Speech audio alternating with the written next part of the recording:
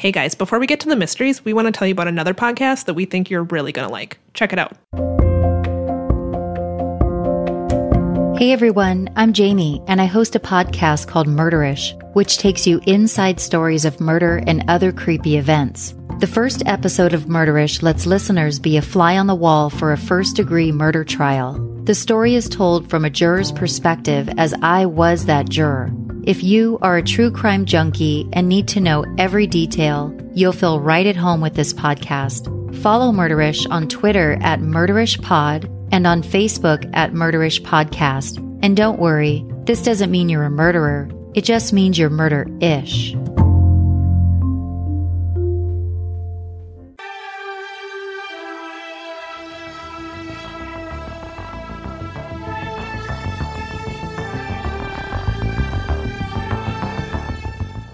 Hello. Hello, Samantha.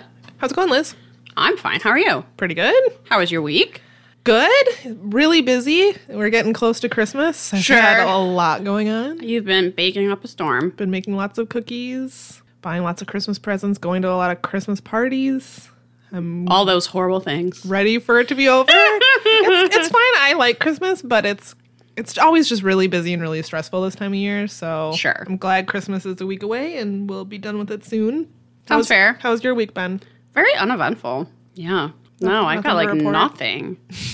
I feel like I spent a lot of time at the acupuncture clinic where I volunteer. And also, I went because I pulled my neck in my sleep again. This has happened before. Yeah. This is whatever. I'm too tense. I woke up and I had a weird kink in my neck. Sure. So then I was like, oh, guess I'm going back there. But now I feel a lot better. So anyway. Sounds great.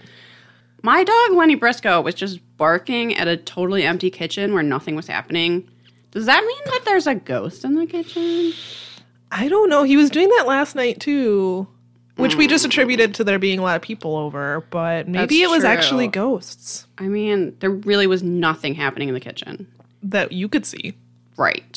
Because will he bark at the heat going on? Yes. We have that off because we're podcasting. The microwave beeping? Yes. The rice cooker just cooking some rice like I wanted to?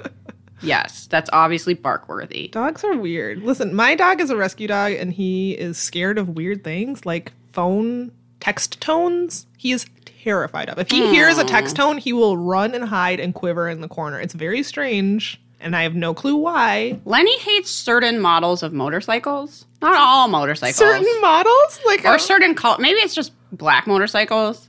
But he will fucking lose his shit. Clearly, that means something to him. I guess it does. He'll just, lose it. Dogs are weird. Not all motorcycles. Just certain ones.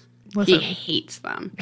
Same, Lenny. Same. He's scared of the basement, but, I mean, Everyone who isn't? is. Yeah. Liz's basement's super creepy. So do you have any updates for our listeners? We do have a couple announcements. I have absolutely no updates. So this is the last real episode we're going to have. Do you want to say? This is the last Unsolved Mysteries episode we're Of going to the have year. this year. We will have a Christmas special out next week, but it'll be Forensic Files again. Look forward to that. Yeah. Or don't. I don't know. That's We're not up to going to tell you I how to live your guess. life. Yeah. And then we're you going to do take you. a break the week after, and then we'll be back with more Robert Stack in the new year. Because despite being the non-professionals that we are, we have not missed a week yet. Yeah, which I think is has kind been of amazing. pretty impressive for us. We've Yeah. worked really hard to put out an episode a week, so we thought we'll just take one break and then For the holidays. Yeah, come back full force in the new year. I mean, I'm impressed considering we recorded our first episode at the goddamn library. And yet, And now here didn't we miss are, a week. So Putting out a podcast a week. You're welcome. Liz and I both have day jobs and other stuff going on in our lives, so Surprisingly, this is not paying the bills. surprisingly, As it should.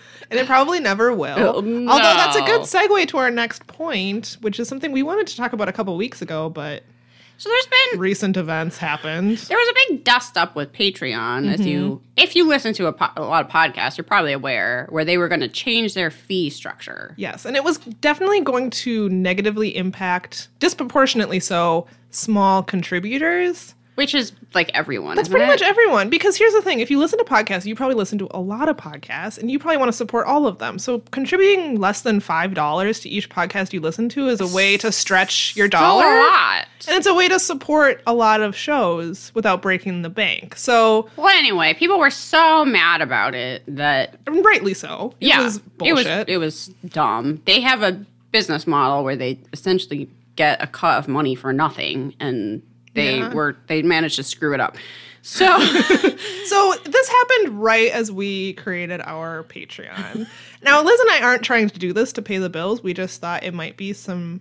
Look, podcasting isn't free, right? I would like we to do get have some Samantha fees. some gas money for driving to my house. Just, little stuff like that. We bought equipment and we have hosting fees. There's money, this isn't the hardest thing in the world, but it's also not free. So we were thinking this might be a nice way to support our new hobby. And then that happened. We're like, should we just not do Patreon? I don't know. We were conflicted. However, shortly after there was a lot of hubbub about it, Patreon reversed their decision and are no longer going to roll out that fee to the patrons. So that's great. We would like to know from you guys if we should... use a different site? Are you so mad at them that we should not do it through Patreon? Let us know if you are, first of all, if you are interested in supporting the Perhaps It's You podcast, and if you are, if you would be willing to support us via Patreon. We do have some plans for Patreon rewards that we were hoping to do in January, like bonus episodes. We want to mail you some goodies in the mail. Yeah, we have some small merch items. We thought we'd start small, maybe do some personalized things for anyone who's willing to support us. But we haven't rolled any of that out because we saw this go down. We were like, we should maybe wait and see how this goes. But now that they've reversed it, we want to hear from you. So let us know. You can tweet us. You can message us on Facebook. You can email us at perhapsitsyoupodcast@gmail.com. And just let us know what you think. If you're still supporting a lot of indie podcasts and would be interested in supporting ours on Patreon, or if you see your podcast going to different platforms, let us know. Yeah. Because we'd like to start this next year. We'll have some more time to do things like record special episodes and get some small merch items. I don't know. We'll see. But those are our ideas, and we want to hear your ideas as well. The show is going to stay free. Obviously, if you never send us any money, that's fine. Of course. We are happy that you're listening. We're happy that you're enjoying it. That's great. And we're not going to make this... our goal isn't to pay the bills with this. No. So if no one gives us anything, that's fine too. We're having a lot of fun doing this, and that's not going to change. Yeah. So if your budget is tight, don't worry about it. Pretend you didn't hear this at all. Yeah. But if it's something that you're interested in, do let us know maybe what rewards you would be interested in and what sort of platforms would work best Honestly, for you. a kind email or iTunes review or message on Facebook is... support enough, and we appreciate everything we get. So absolutely. If that's all you can contribute, just know that that's more than enough. But we also want to hear from those of you who might want to contribute a small dollar here and there. Yeah. So that's that. Should we jump into this mystery if we don't have anything else? I don't have any updates. I always feel nothing. bad when I don't have any updates. Like, should I have researched something? Should I know even more about the Boys on the Tracks now than I did? But you know what? I didn't. So let's just get into it. If you're following along on Amazon, we are on episode 15 already. And one I wouldn't recommend anyone watch. True. This is not my favorite episode, you guys. But here we go anyway. Liz is first. So the first one is Wanted. It's really a missing person case. This is the case of Mickey Jo West. So Mickey left her home and was never seen again. Unfortunately, that was on September 11th, 1979. 6 a.m., she was getting ready for work. She went to go catch a bus. She worked at the St. Joseph's Hospital as a nurse's aide. I really liked the glasses that the woman who was playing Nikki in the reenactment was wearing. They were huge and clear, and I want some. Yeah, they were pretty stylish. So she was supposed to go to work. She never showed up. She was never heard from again, and it says she never claimed her paycheck. Okay. So she didn't run away. Again, yeah, we're talking about, did she run away to start a new life? She was living in California with her husband. So the backstory behind this was that she had gotten involved in a friend's marital disputes, and the abusive husband had threatened her. And she said, I'm going to start carrying a hammer with me. That was the night before she disappeared. I wrote just a hammer? Yeah. Yikes. I thought that was super badass, and I was like, way to go, Mickey Jo West. I love the idea of this woman just like carrying a hammer in her coat. I wasn't even thinking of it in her coat. I was thinking of like her walking with her giant glasses and like a trench coat and her purse going to work, and just like literally a hammer is out in her hand. Like if you've seen the movie Drive, like she's just gonna beat someone with a hammer. But so that happened, and then she disappeared. So obviously they think the person that threatened her Could have murdered her. could have kidnapped and murdered her, but there wasn't actually any evidence. No. So they made this unsolved mysteries about it. The person, they didn't say his name in the episode, but the person they were talking about was Marvin Lee Irwin. That was the person who had threatened her because she got involved in their marital dispute, and he did not appreciate it. There was little evidence he was involved, and he passed the polygraph test, which, I'm going to say this every single time, means nothing. Nope. That's a stress test. It does not say if you're lying or not. Some people are good at passing them. Some people always fail. It doesn't mean anything. So in 1988, a full 9 years after Mickey Jo's disappearance, the real mystery to this, well, other than what happened to Mickey Jo West, is that letters start showing up at a shopping mall that are addressed to the police, which that's not how letters work. That's not how you get a letter to the police. This is very strange. And they're written in like weird, sloppy children's handwriting. If you watch the episode, it's like not the way an adult writes. No, it was But it's very almost strange. like the way an adult would fake the way a child writes, if that makes sense. Like it's not Sure. really how a child writes either. It's just like sloppy adult writing. Yeah. I don't know. But I realize this is also for the reenactment, and those might have not been the real letters. I'm not sure about that. So the letters are like, I'm scared. I was there at the time of the murder, but I didn't do it. I have information. Please help me. But it's not signed. No. And it doesn't say, like, how to help them. And, again, this is a letter to the police left in a goddamn mall. Like children found them. It was all super strange. So they find this one letter, and then a month later, 3 more are found, and they're so unsigned. And I just wrote down, this is so weird. So the idea was, are these letters hoaxes, or is there someone who really knows something who's for some reason trying to get a hold of the police by leaving letters in shopping malls and at movie theaters and other random places? Yeah. The expert who they talked to said they seem realistic, that they conveyed emotion, that this person was scared. But I was like, How can you tell? from the in a letter? reenactment, the letters were like 5 sentences long. They're sloppily written, and they're just like, I know about Mickey Jo West. I'm scared. I'm not the murderer. That doesn't Please convey help anything. me. Like, what? It's very strange. So vague. I don't know. So, yeah, he was claiming that that Marvin Lee Irwin was the killer, but this person was with them when she was killed, but too afraid to come forward. At one point, a letter is sent to a television reporter in Kansas City, stating that the writer could lead the reporter to Mickey Jo's body. But again, it's not signed. There's no way to contact this person. Right. So the reporter like makes a plea on the air, like, please get in touch with us and tell us what you know. Like, we don't have to use your identity.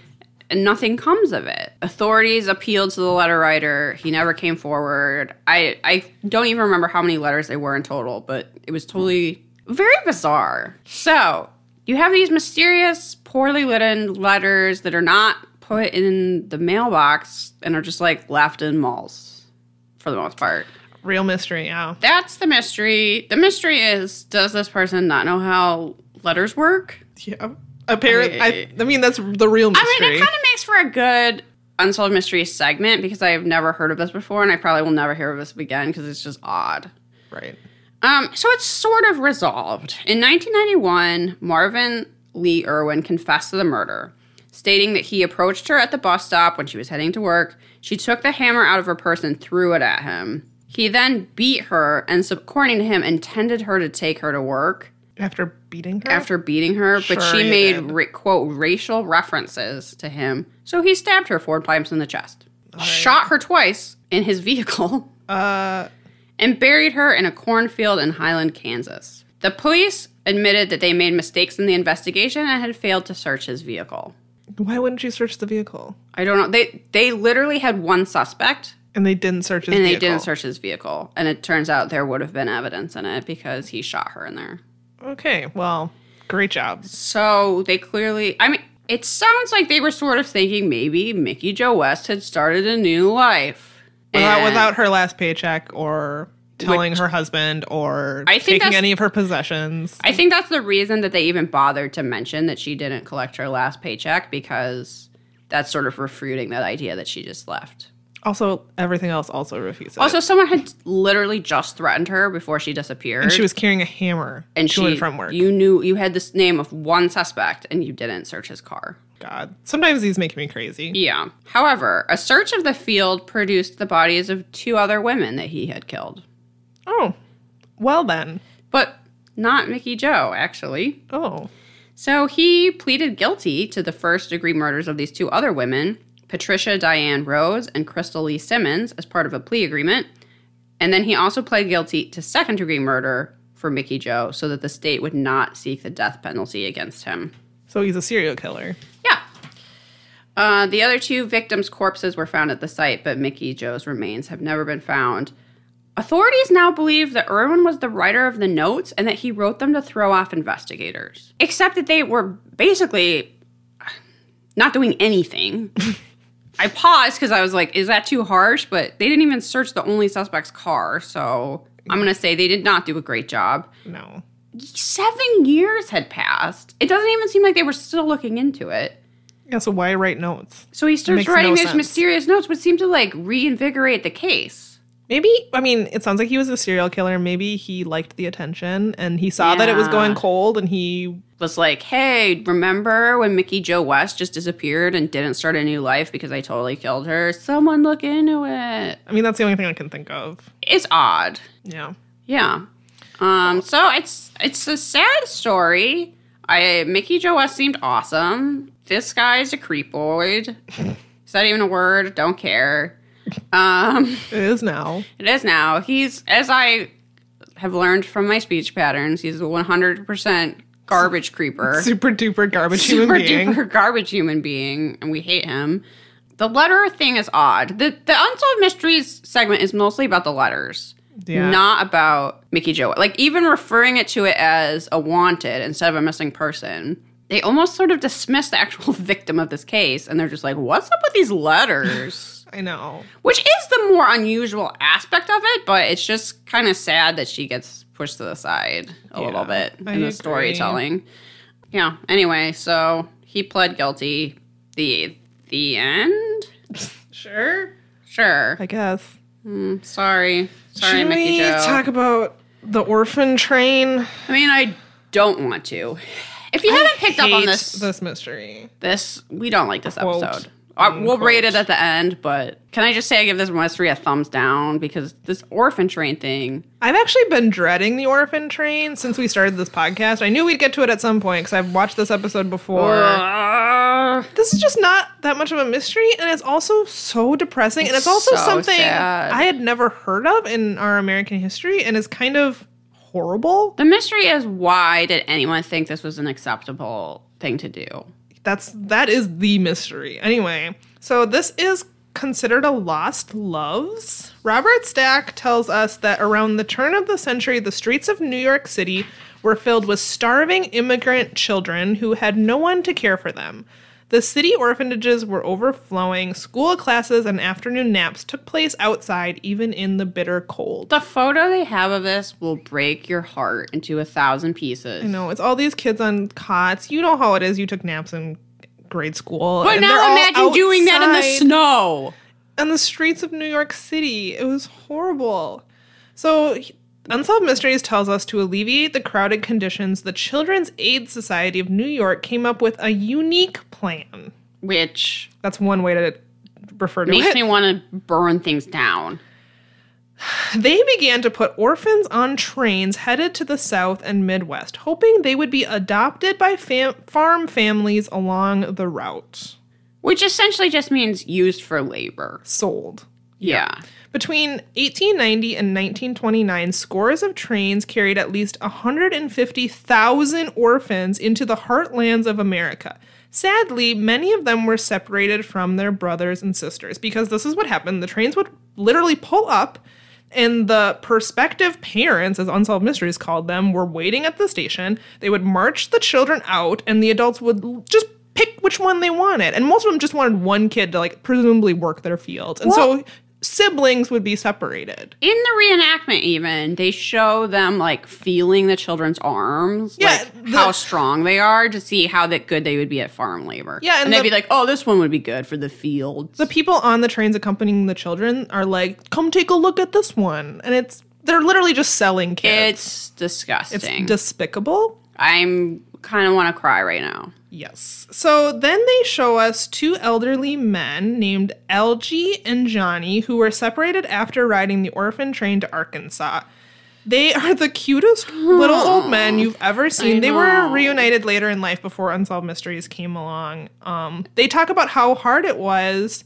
You know, they thought they were going on an adventure, right? At first, they were going on this train. They thought they were going to go to families. Their life in New York sucked, right? So they were like, let's go out west, which seems like this adventurous place full of cowboys, right? So they get on a train, which every kid loves a train. Oh, yeah. And they're looking at the world passing by. They think they're on an adventure. Like, oh, yeah, we're going to go. We're going to meet this nice family, but, you know, whatever they're told. And then in the reenactment, there's these two little boys holding hands, and they walk out onto the platform, and then, one is just taken away because they only wanted one kid. It's horrible. Like, we don't have gruel for two children. Come with us, one child. And then Unsolved Mysteries shows them as little old men kind of walking along together. It's enough to make you cry. I'm like getting emotional right now. Actually, I hate this mystery so much. So then we get the story of Frances Murphy and Sylvia Wemhoff. First, let's do Frances first because it's the worst one. So Frances Murphy was 11 when he rode the orphan train in 1928. The orphan trains operated from 1854 to 1929. Shuttling parentless children from New York to new homes in the Midwest. Sadly, many of them were separated from their siblings. I'm reading off the Unsolved Mysteries Wikia for this. So Francis was forced to leave his impoverished mother and infant sister Margaret behind. For him, the trip seemed exciting with the prospect of moving west. However, at each stop, more children would get off and be adopted while he was left behind. Sadly, he was never adopted, and he went from family to family as a foster child. However, his life changed for the better when he married and became a high school teacher. He has 5 children and 6 grandchildren, but he is still desperate to find Margaret. She was born in either Yonkers or New York City and would now be 89 years old. Their mother, Hilda Harding Murphy, is presumed to be deceased. So, unfortunately, he died before Unsolved Mysteries could get to him. If you thought that was not depressing to interview him. They recorded his segment and then he dropped dead before being reunited with his loved ones. Yeah, so unfortunately, he developed heart disease in 1987 and passed away shortly after he was interviewed in November 1988. But his wife and children were still searching for Margaret. It never said if they found her. The reenactment of him having to get off the train and get rejected at every stop and feeling like nobody wanted him, and then him being the last kid on that train. I'm gonna cry. It's awful. I hate this one so much. It's awful. Send me to the dentist 3 times before I would watch this again. I feel so bad for Frances Murphy. I was like, oh, can I just adopt Francis now? And then they're like, oh, no, you can't. He's dead. Yeah, and it says that Thanks, Robert Stack. You just punched me in the stomach and slapped me across the face. His life got better when he became an adult and found a wife. Like, his childhood was awful, and he went from home to home. I don't know. I hate this episode so much. So next we get the story of Sylvia Wemhoff. Sylvia was born in 1918 in Brooklyn, New York, and orphaned by 1921. She was one of several children who rode the orphan trains. She was taken from New York and sent to Columbus, Nebraska, where she was adopted by the Mick family. Her birth parents were deceased, and she knew nothing about them. When she was 17, she began asking her adoptive parents about her birth parents. But of course, they knew nothing about it because the train rolled into their town and they picked a kid. Years later, she located her birth certificate, which stated that her birth name was Sylvia Wolk and that her mother, Pauline Viktovich, was an immigrant from Austria. She had another child, and Sylvia is now looking for her long-lost brother or any other siblings she might have. So this case first aired as part of the Orphan Train series, and it is solved. Sylvia's brother, 72-year-old Joseph Wolk, was found living in New York. His stepdaughter was watching the broadcast and recognized his mother's name as the name of Sylvia's. A few weeks after the broadcast, Joseph and Sylvia were reunited. Sadly, they have since passed away. But they were extremely old when this aired. So I guess it's happy that someone got a ring. They gotta spend a little bit of time together. I hate this episode. It's just brutal. That's all I have about the orphan train, and I never want to talk about it again. Oh wait, okay. Was there more? I'm Did you gonna have say more? that my pick for a mustache is in Sylvia's segment. Oh, mine wasn't. So tell me who you So your there's a pick is. photo of Sylvia, I believe with her adoptive family. It's this black and white, old-timey family photo. And the Oh. dad in that photo has a great I don't even remember that. I mustache. think I was just trying to get through it as You fast as possible. you probably were crying so hard that you couldn't see the mustache. Yeah, that's probably true. But that's my pick. Okay. But then again, let's never speak of the orphan train again because it is Nope. heartbreaking and makes me hate everything. And I'm going to go back in time and adopt Francis. I know. Oh, okay. Blah! Can we please move on to a fake psychic so I can stop thinking about this? Yeah, so as a palate cleanser, let's discuss fraud Dorothy Allison, who is a psychic detective. Is that what we're calling her? Well, that's what the Unsolved Mysteries Wiki calls her. All right. It's not as fun as that show Psych, sadly. Not at all. She lives in New Jersey. She has helped hundreds of investigations. Although in several cases she finds no answer, in many other cases she is able to help solve. Sure. Okay. I'm sure that has nothing to do with actual police work. It's all Yeah, about it's the all psychic. her. She's lived in New Jersey her entire life. Her husband is an engineer, blah, blah, blah. When she was 14, she had her first indication of psychic abilities when she predicted the death of her father, which made me just write down, murderer? Because how did her father die? I don't know. They didn't say. They didn't say. Unsolved Mysteries. This episode has sort of a weird format where they focus on Dorothy and then they give you 3 examples of cases that she's helped with and then they test her to see if she's what she claims to be. I sort of felt like Dorothy wasn't knowingly defrauding people. Oh, did you think that? That's my personal thought. I think she thinks she's psychic. Also, I don't see how any of this is helpful. What happens? really We can not. talk about these 3 cases they use as examples, but in each case, she comes up with a bunch of just random like numbers and locations and whatever. That doesn't help them find anything. And then later, when they do find it, they're like, oh, it's just like Dorothy said. It doesn't actually help them solve the case. They can retroactively go back and say, she said it would be by water, which everything is by water. Yeah. Unless it's the middle of the desert, you're going to be able to say, yes, it's by water. I think Unsolved Mysteries picked 3 cases that seem to be like the most convincing of her psychic abilities, which do have some like weird coincidences in them. But also she's worked on hundreds of cases. And in some of these, she's like, oh, I came up with nothing. So Right. those are the ones that didn't So a work. psychic that comes up with nothing sometimes is not super convincing to me. Like sometimes you guess correct. That's not a psychic. I mean, I sort of felt like she thought that she did have a gift and she was trying to help people, though I'm sure she gets money.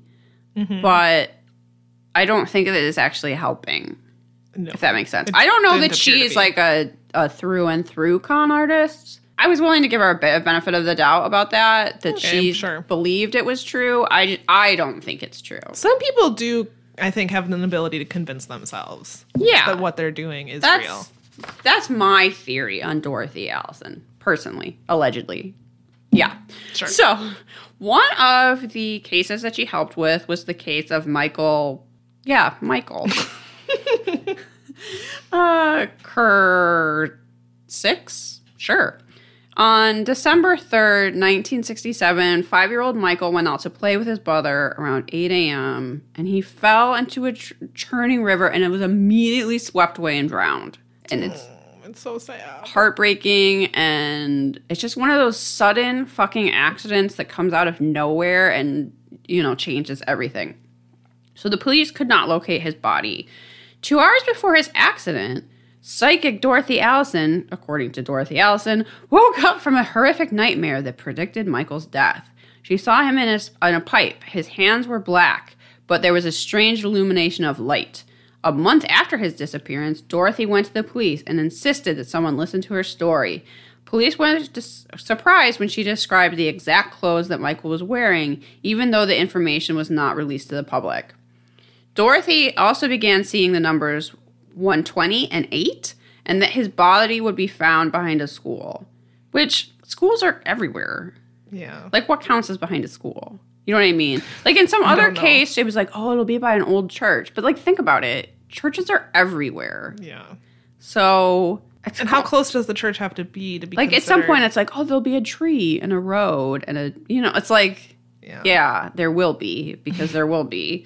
Other clues came up, such as a parking lot and the ITT factory, lumber, and gold lettering on a window.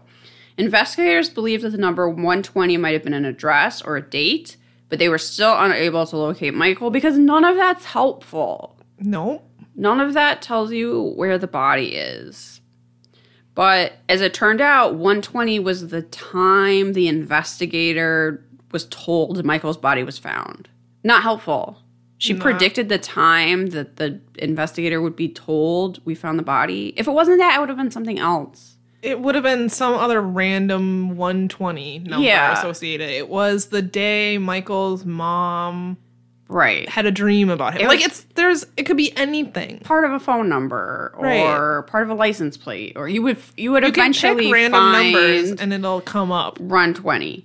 Several things that had come up from Dorothy matched the scene. Michael's body was found near an elementary school in a riverbank across from a lumber yard next to an door with an office building with gold lettering on the window. Like, something's going to have that. I don't know. Clearly, we're skeptical. He was wearing the clothes that Dorothy described, except they knew the clothes he was wearing when he went missing. So not that Again, not impressive. helpful. I don't know how she knew that, but I don't know. So another case is John DeMars, who has an amazing name. Yes. On December 20th, 1974, he was a New York banker. He left his Manhattan office for his train ride home to New Jersey. He was happily married with 2 children. But when his train stopped, he was not on board. And apparently he was the type of person that if he was going to be 5 minutes late, he called home. Which if I was his wife, I'd be like, I don't care. Why are you bothering me that you're going to be 5 minutes late? You're later now. You made this phone call. Anyway, yeah, you probably had to go to a phone booth. This is pre-cell phone, so that seems unnecessary, John DeMars. But the point was, he was a stand-up guy. Yeah. He came home and he said he was going to come home. He wasn't out starting new lives or having affairs or whatever. Their first thought was that he embezzled money. Okay, sure. Or ran off with a lover. Also not true. They just thought that might have happened. But both those theories were discounted. So the detective actually went to Dorothy Allison for help. Which I was like, okay, talking about police resources. Let's get back to, can we look for missing children? Oh, we don't have the resources to do that. We have the resources to contact psychics, though. Oh okay. My God. Well, great.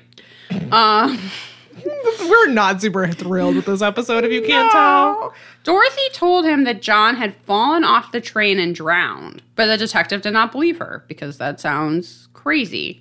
He asked for more clues, and she said there was a stack of tires, a local beach, a fire engine, the numbers 222, and a bow and arrow. And the detective was like, screw you, lady, and left. However, 2 months after John vanished, a father and son were target shooting with a bow and arrow on the bluff of the Pacific River. No, I did not say that right, but we're still moving on.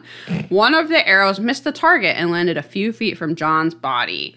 John had been found on February 22nd. 2.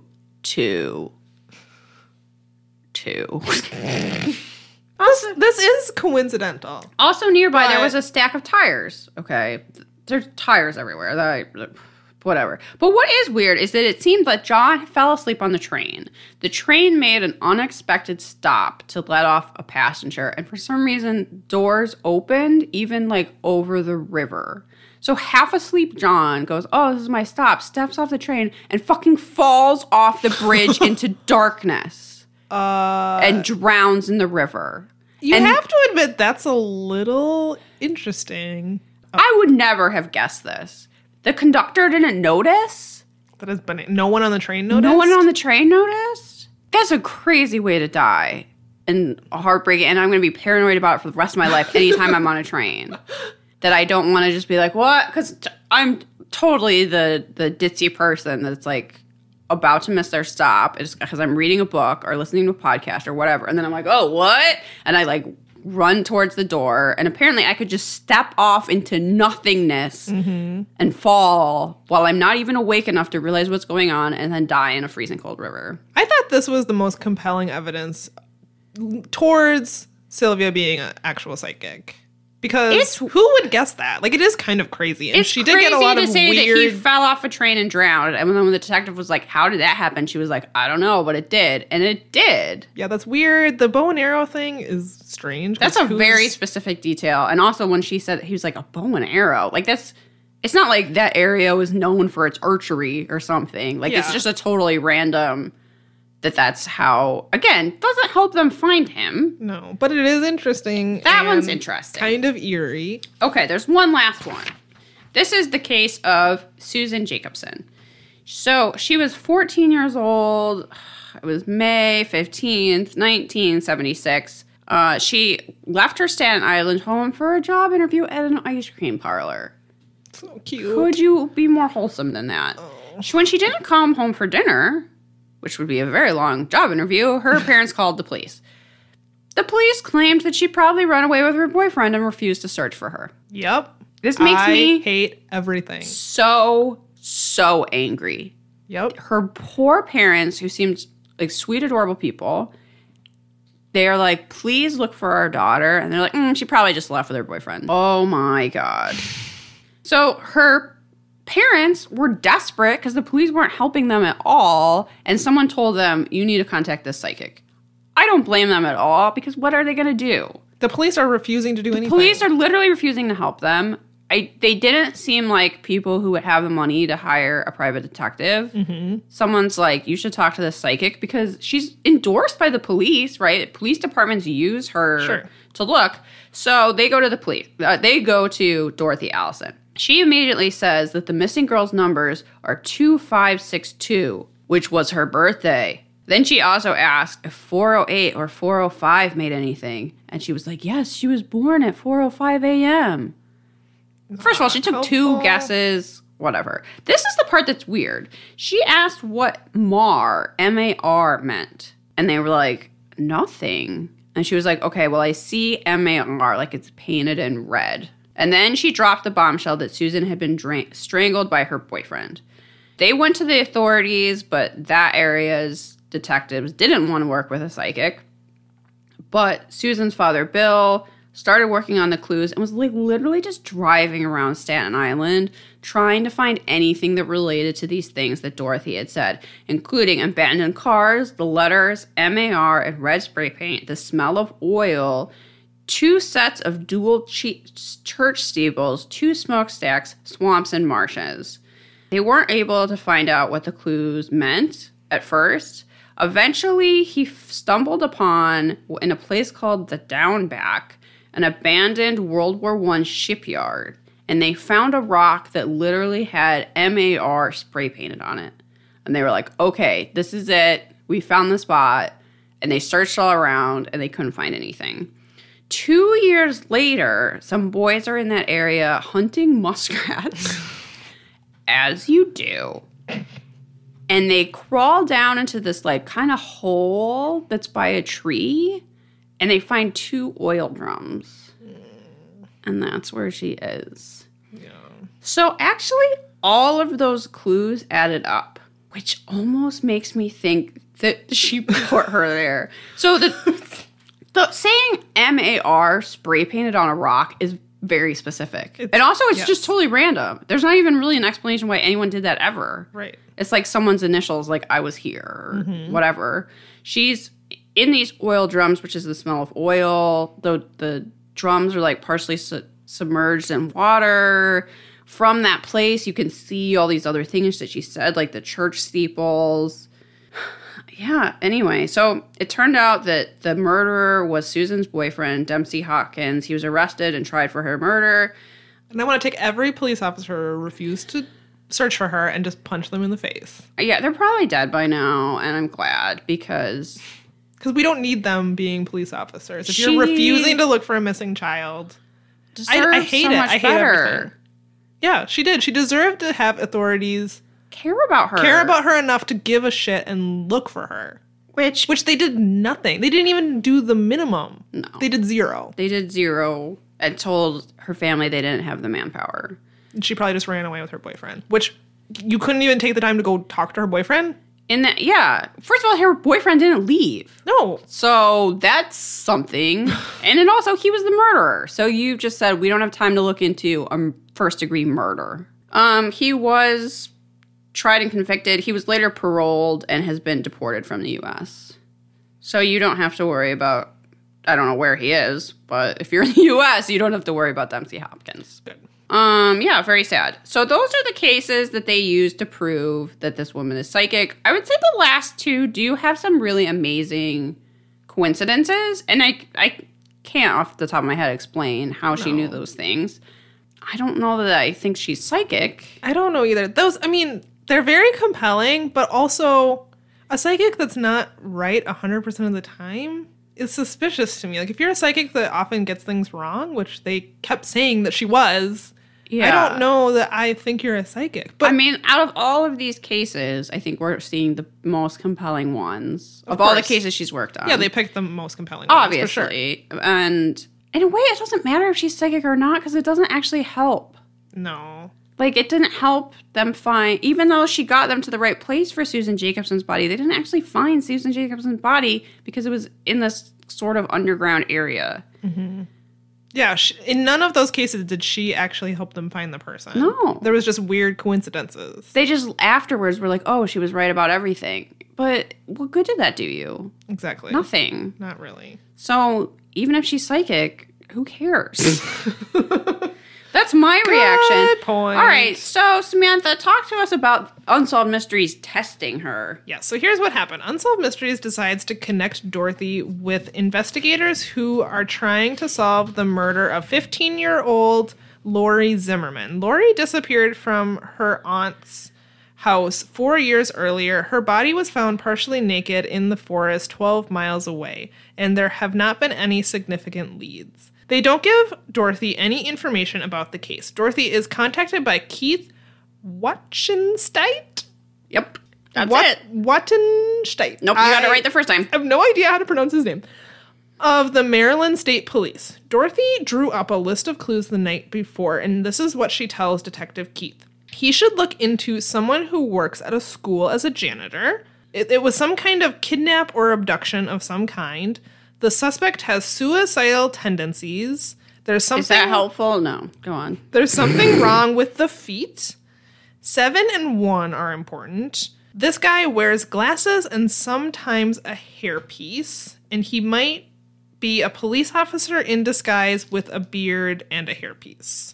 So Keith tells us that he is a policeman who wears plain clothes because he's just a detective, although he doesn't consider that a disguise. He wears a hairpiece, which was really funny to hear this guy say. He got called out on it. And he had just shaved his beard 2 days ago. So I guess they're speculating that Dorothy was picking up vibes from him, and that's why she got these clues. I don't know. Someone involved in this case at some point wears a wig or a hairpiece. Didn't, like, every guy wear a hairpiece back then? Yeah. I mean, that's not... So he was like, oh, the hairs on my neck stood up because she was talking about me. That's not helpful that she tells you wear a hairpiece. You know that. Maybe you're hoping other people don't know that, which we do. Everyone knows now. Sorry, Detective Keith. He at least was amused by it. He was amused by it. He didn't seem embarrassed at all. And his hairpiece looked good. It was actually a pretty good one. I wouldn't have noticed that he was wearing a hairpiece if he hadn't told us. If a psychic hadn't called him out on it on national television. It looked real. I don't know. So Dorothy flew out to meet with him. As soon as she got there, he was like, hi, how are you? And she's like, I have a name for you. Chuck. In either Bernstein or Goldstein. So, okay. She had quite the story to tell about Lori's last day. How she met up with people and how she was raped and hit on the head. Keith is impressed that she says Lori was choked because the cause of death was suffocation.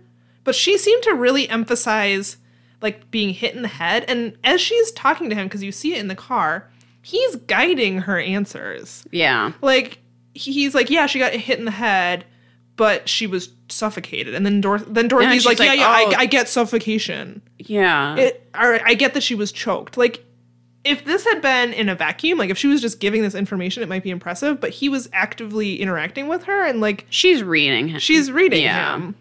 So I wasn't impressed by that at all. But Unsolved Mysteries tells us that a lot of the clues Dorothy comes up with are meaningless or misdirections. Oh, great. Thanks, Dorothy. Like Keith's hairpiece or the fact that Laurie's stepfather was a janitor and never a suspect in the case. There was never a Chuck or a Bernstein or Goldstein that was ever connected with the case. And yeah, Laurie had been laid to rest in plot 17 at the cemetery. But, I mean, that's it. How many things are going to have a number 1 or 7? A lot, yeah. I don't know if they ever solved that case.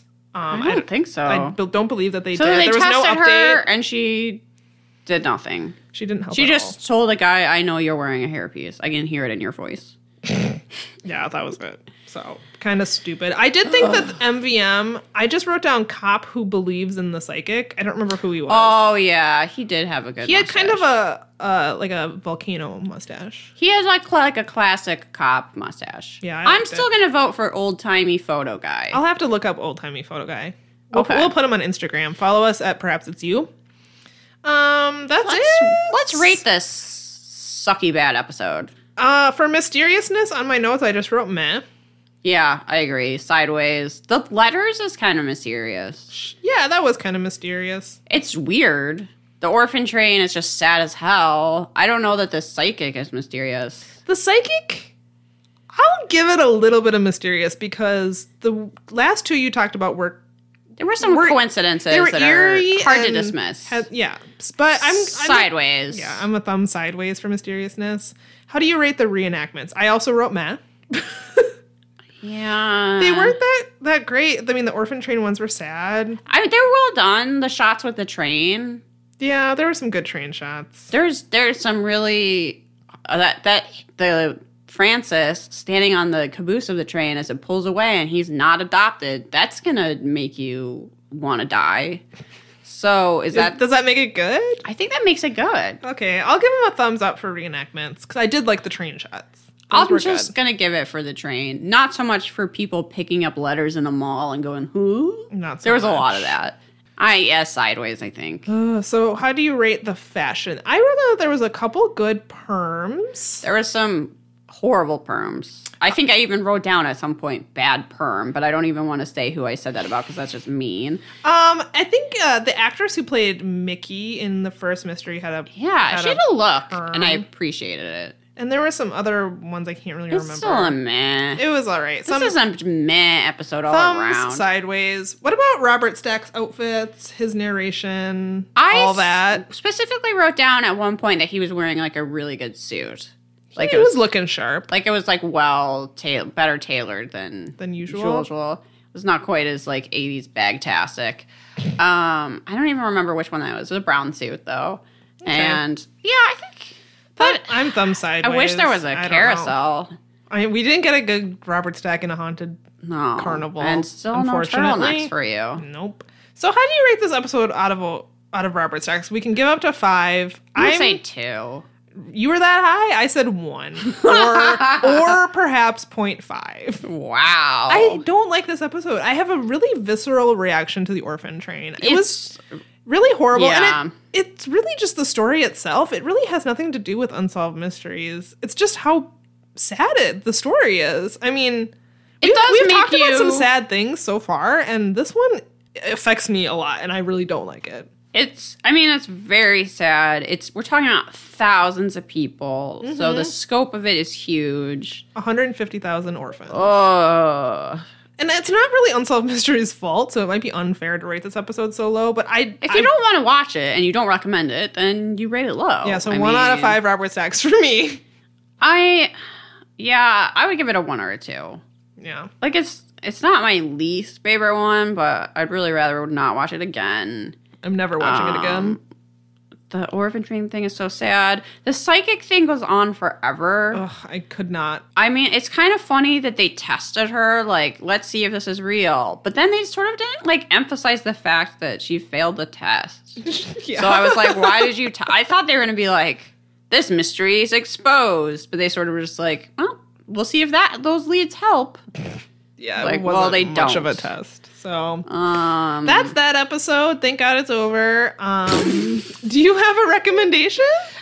Like, you're like, let's just move on and never speak of this again. I'm so excited to move on from this episode. Yes, I do have a recommendation. You'll be pleased to know. So I had made, like, basically no plans for 2018 so far because I had not gotten my planner yet.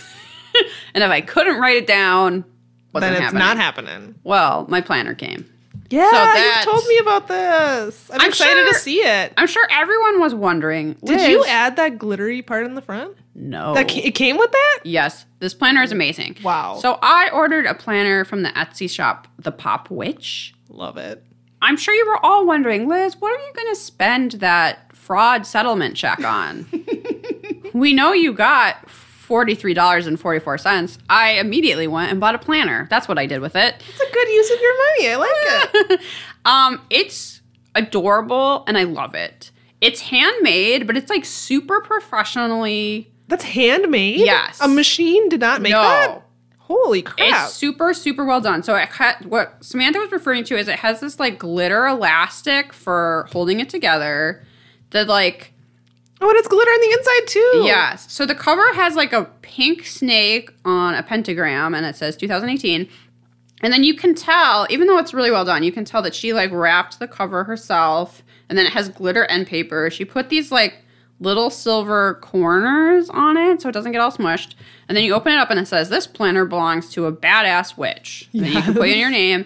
And it has a really cute diagram for the wheel of the year, which is like the witchy way to think of the seasons. It lists your full moons and your new moons. Nice. And then you got, your calendars, obviously. It has nice little tabs for each month. And then each month picks a witch from pop culture for that Wow. month. And it gives you a spell. Is that the to Good do. Witch from The Wizard of Oz? Yes, this is Glinda the Good Witch, who is the witch of January. And then you get your calendar for January and then all of your, weeks to write in your shit. It's so freaking adorable. That is so well done. The design of it is so good. Last year I was using just a Sanrio planner, which I was perfectly happy with, and I was just going to order another one, except they didn't make the same type. It was like a 2-year one, and it was small, and I was like, this isn't going to work for me at all. So I'm very happy I got this. I highly recommend it. If you like watching movies with witches in them, then you can, it's perfect for you. And it's just like all pink and purple and adorable and glittery, and it has a little pocket thing in the back, and yeah, it's everything I want in a planner. That's amazing. I'm not one of those planner people. If you don't know, that's become like a whole thing. Oh my God. There's planner conventions. There's planner the drama. planner community is There's bananas. celebrities in the world of planners. Yeah, there's also this whole self-help kind of Yeah. thing that surrounds it, which I'm not into at all. Yeah, planner people are another breed. I mean, good for them. It's what they're into, but I'm just, I don't go that far with Everybody it. needs their thing, and obviously I support weird hobbies. Oh, yeah, for sure. I'm just saying that I'm not part of that world. But this planner is But awesome. I like this planner. I might buy a couple stickers and call it a day. I'm not gonna, I'm not devoting my life and myself to my planner, but I do recommend the Pop Witch planner.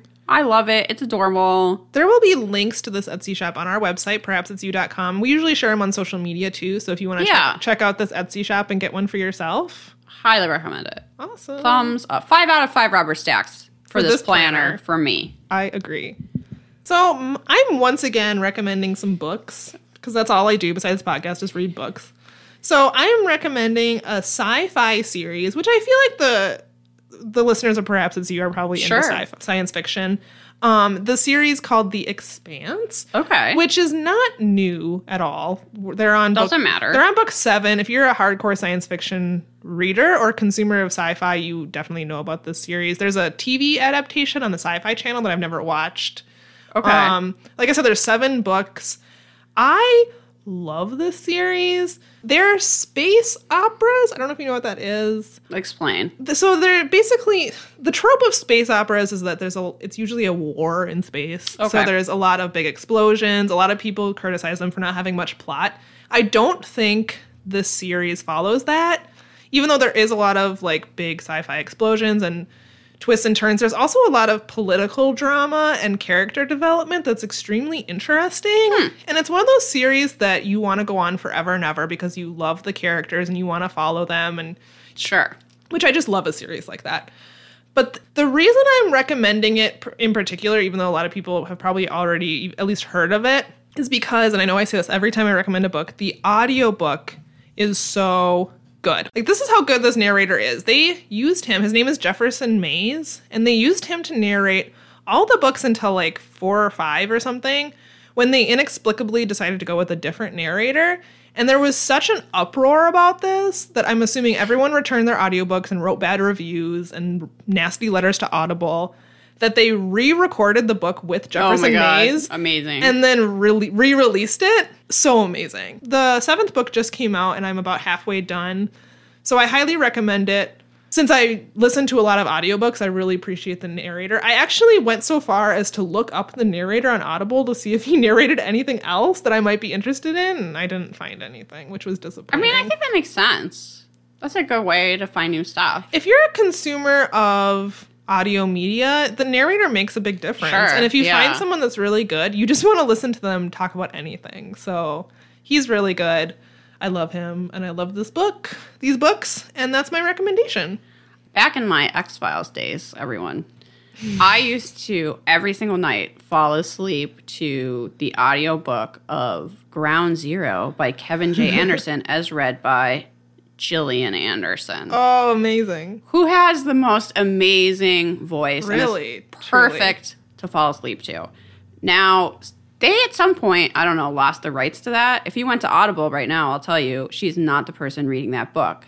However, it's on YouTube. Nice. So if Check you it out. If you would like Gillian Anderson, soothing, wonderful, amazing voice to lull you to sleep, or perhaps you just want to listen to something that could have been an X-Files episode but wasn't, right? Because it was a book. Yeah.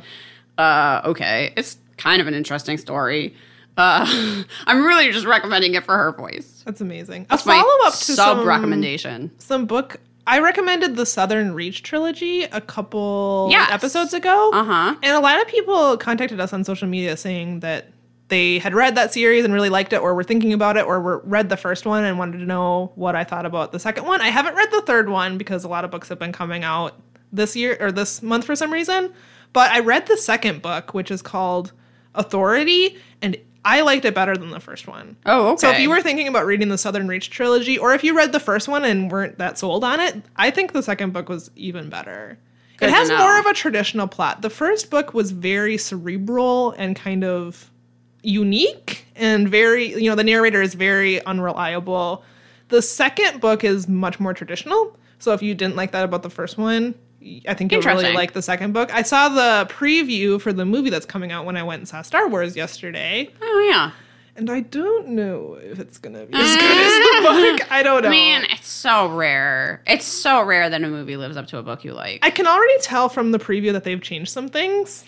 Which is, I mean, sometimes you have to when you're adapting a book Sure. for the screen, but I don't know. We'll see. I'll probably see the movie because I enjoyed the book, but I don't know. Natalie Portman seems like she's going to do a good job as the main character, but I don't know about it. What comes to mind as like the worst movie adaptation that you've seen?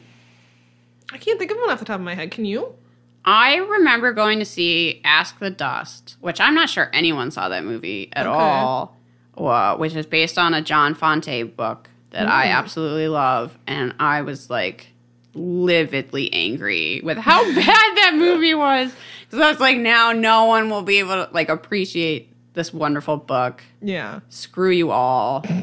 That is the worst when you're really looking forward to seeing the film version of a book you loved and then it's awful. I was kind of like, I don't really know how you could make this into a good movie. Yeah. Like, it's just something that, like, makes sense as a book. But I still needed to see it because I love that book so much. And then I was like, this is awful. Yeah. I was, like, so, like, personally offended. Like, they had done it to me. You do Anyway. feel that way. I thought the adaptation of Andy Weir's The Martian was really good. I saw that movie after I read the book. And his most recent book I just finished called Artemis. And I'm certain they're going to adapt that for film. And I'm really excited about it because that was a really good book and I could see it translating really well to film.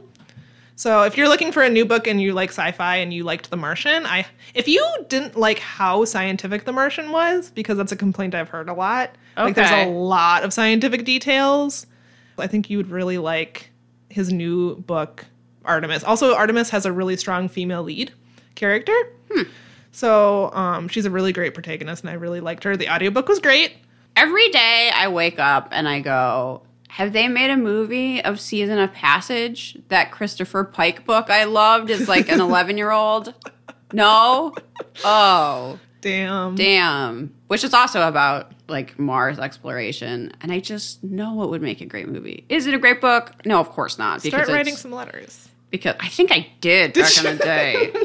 I'm not kidding. That's how big of a Dear dork I am. Mr. Spielberg. Yeah. Would you My name's consider? Liz, and I'm 9.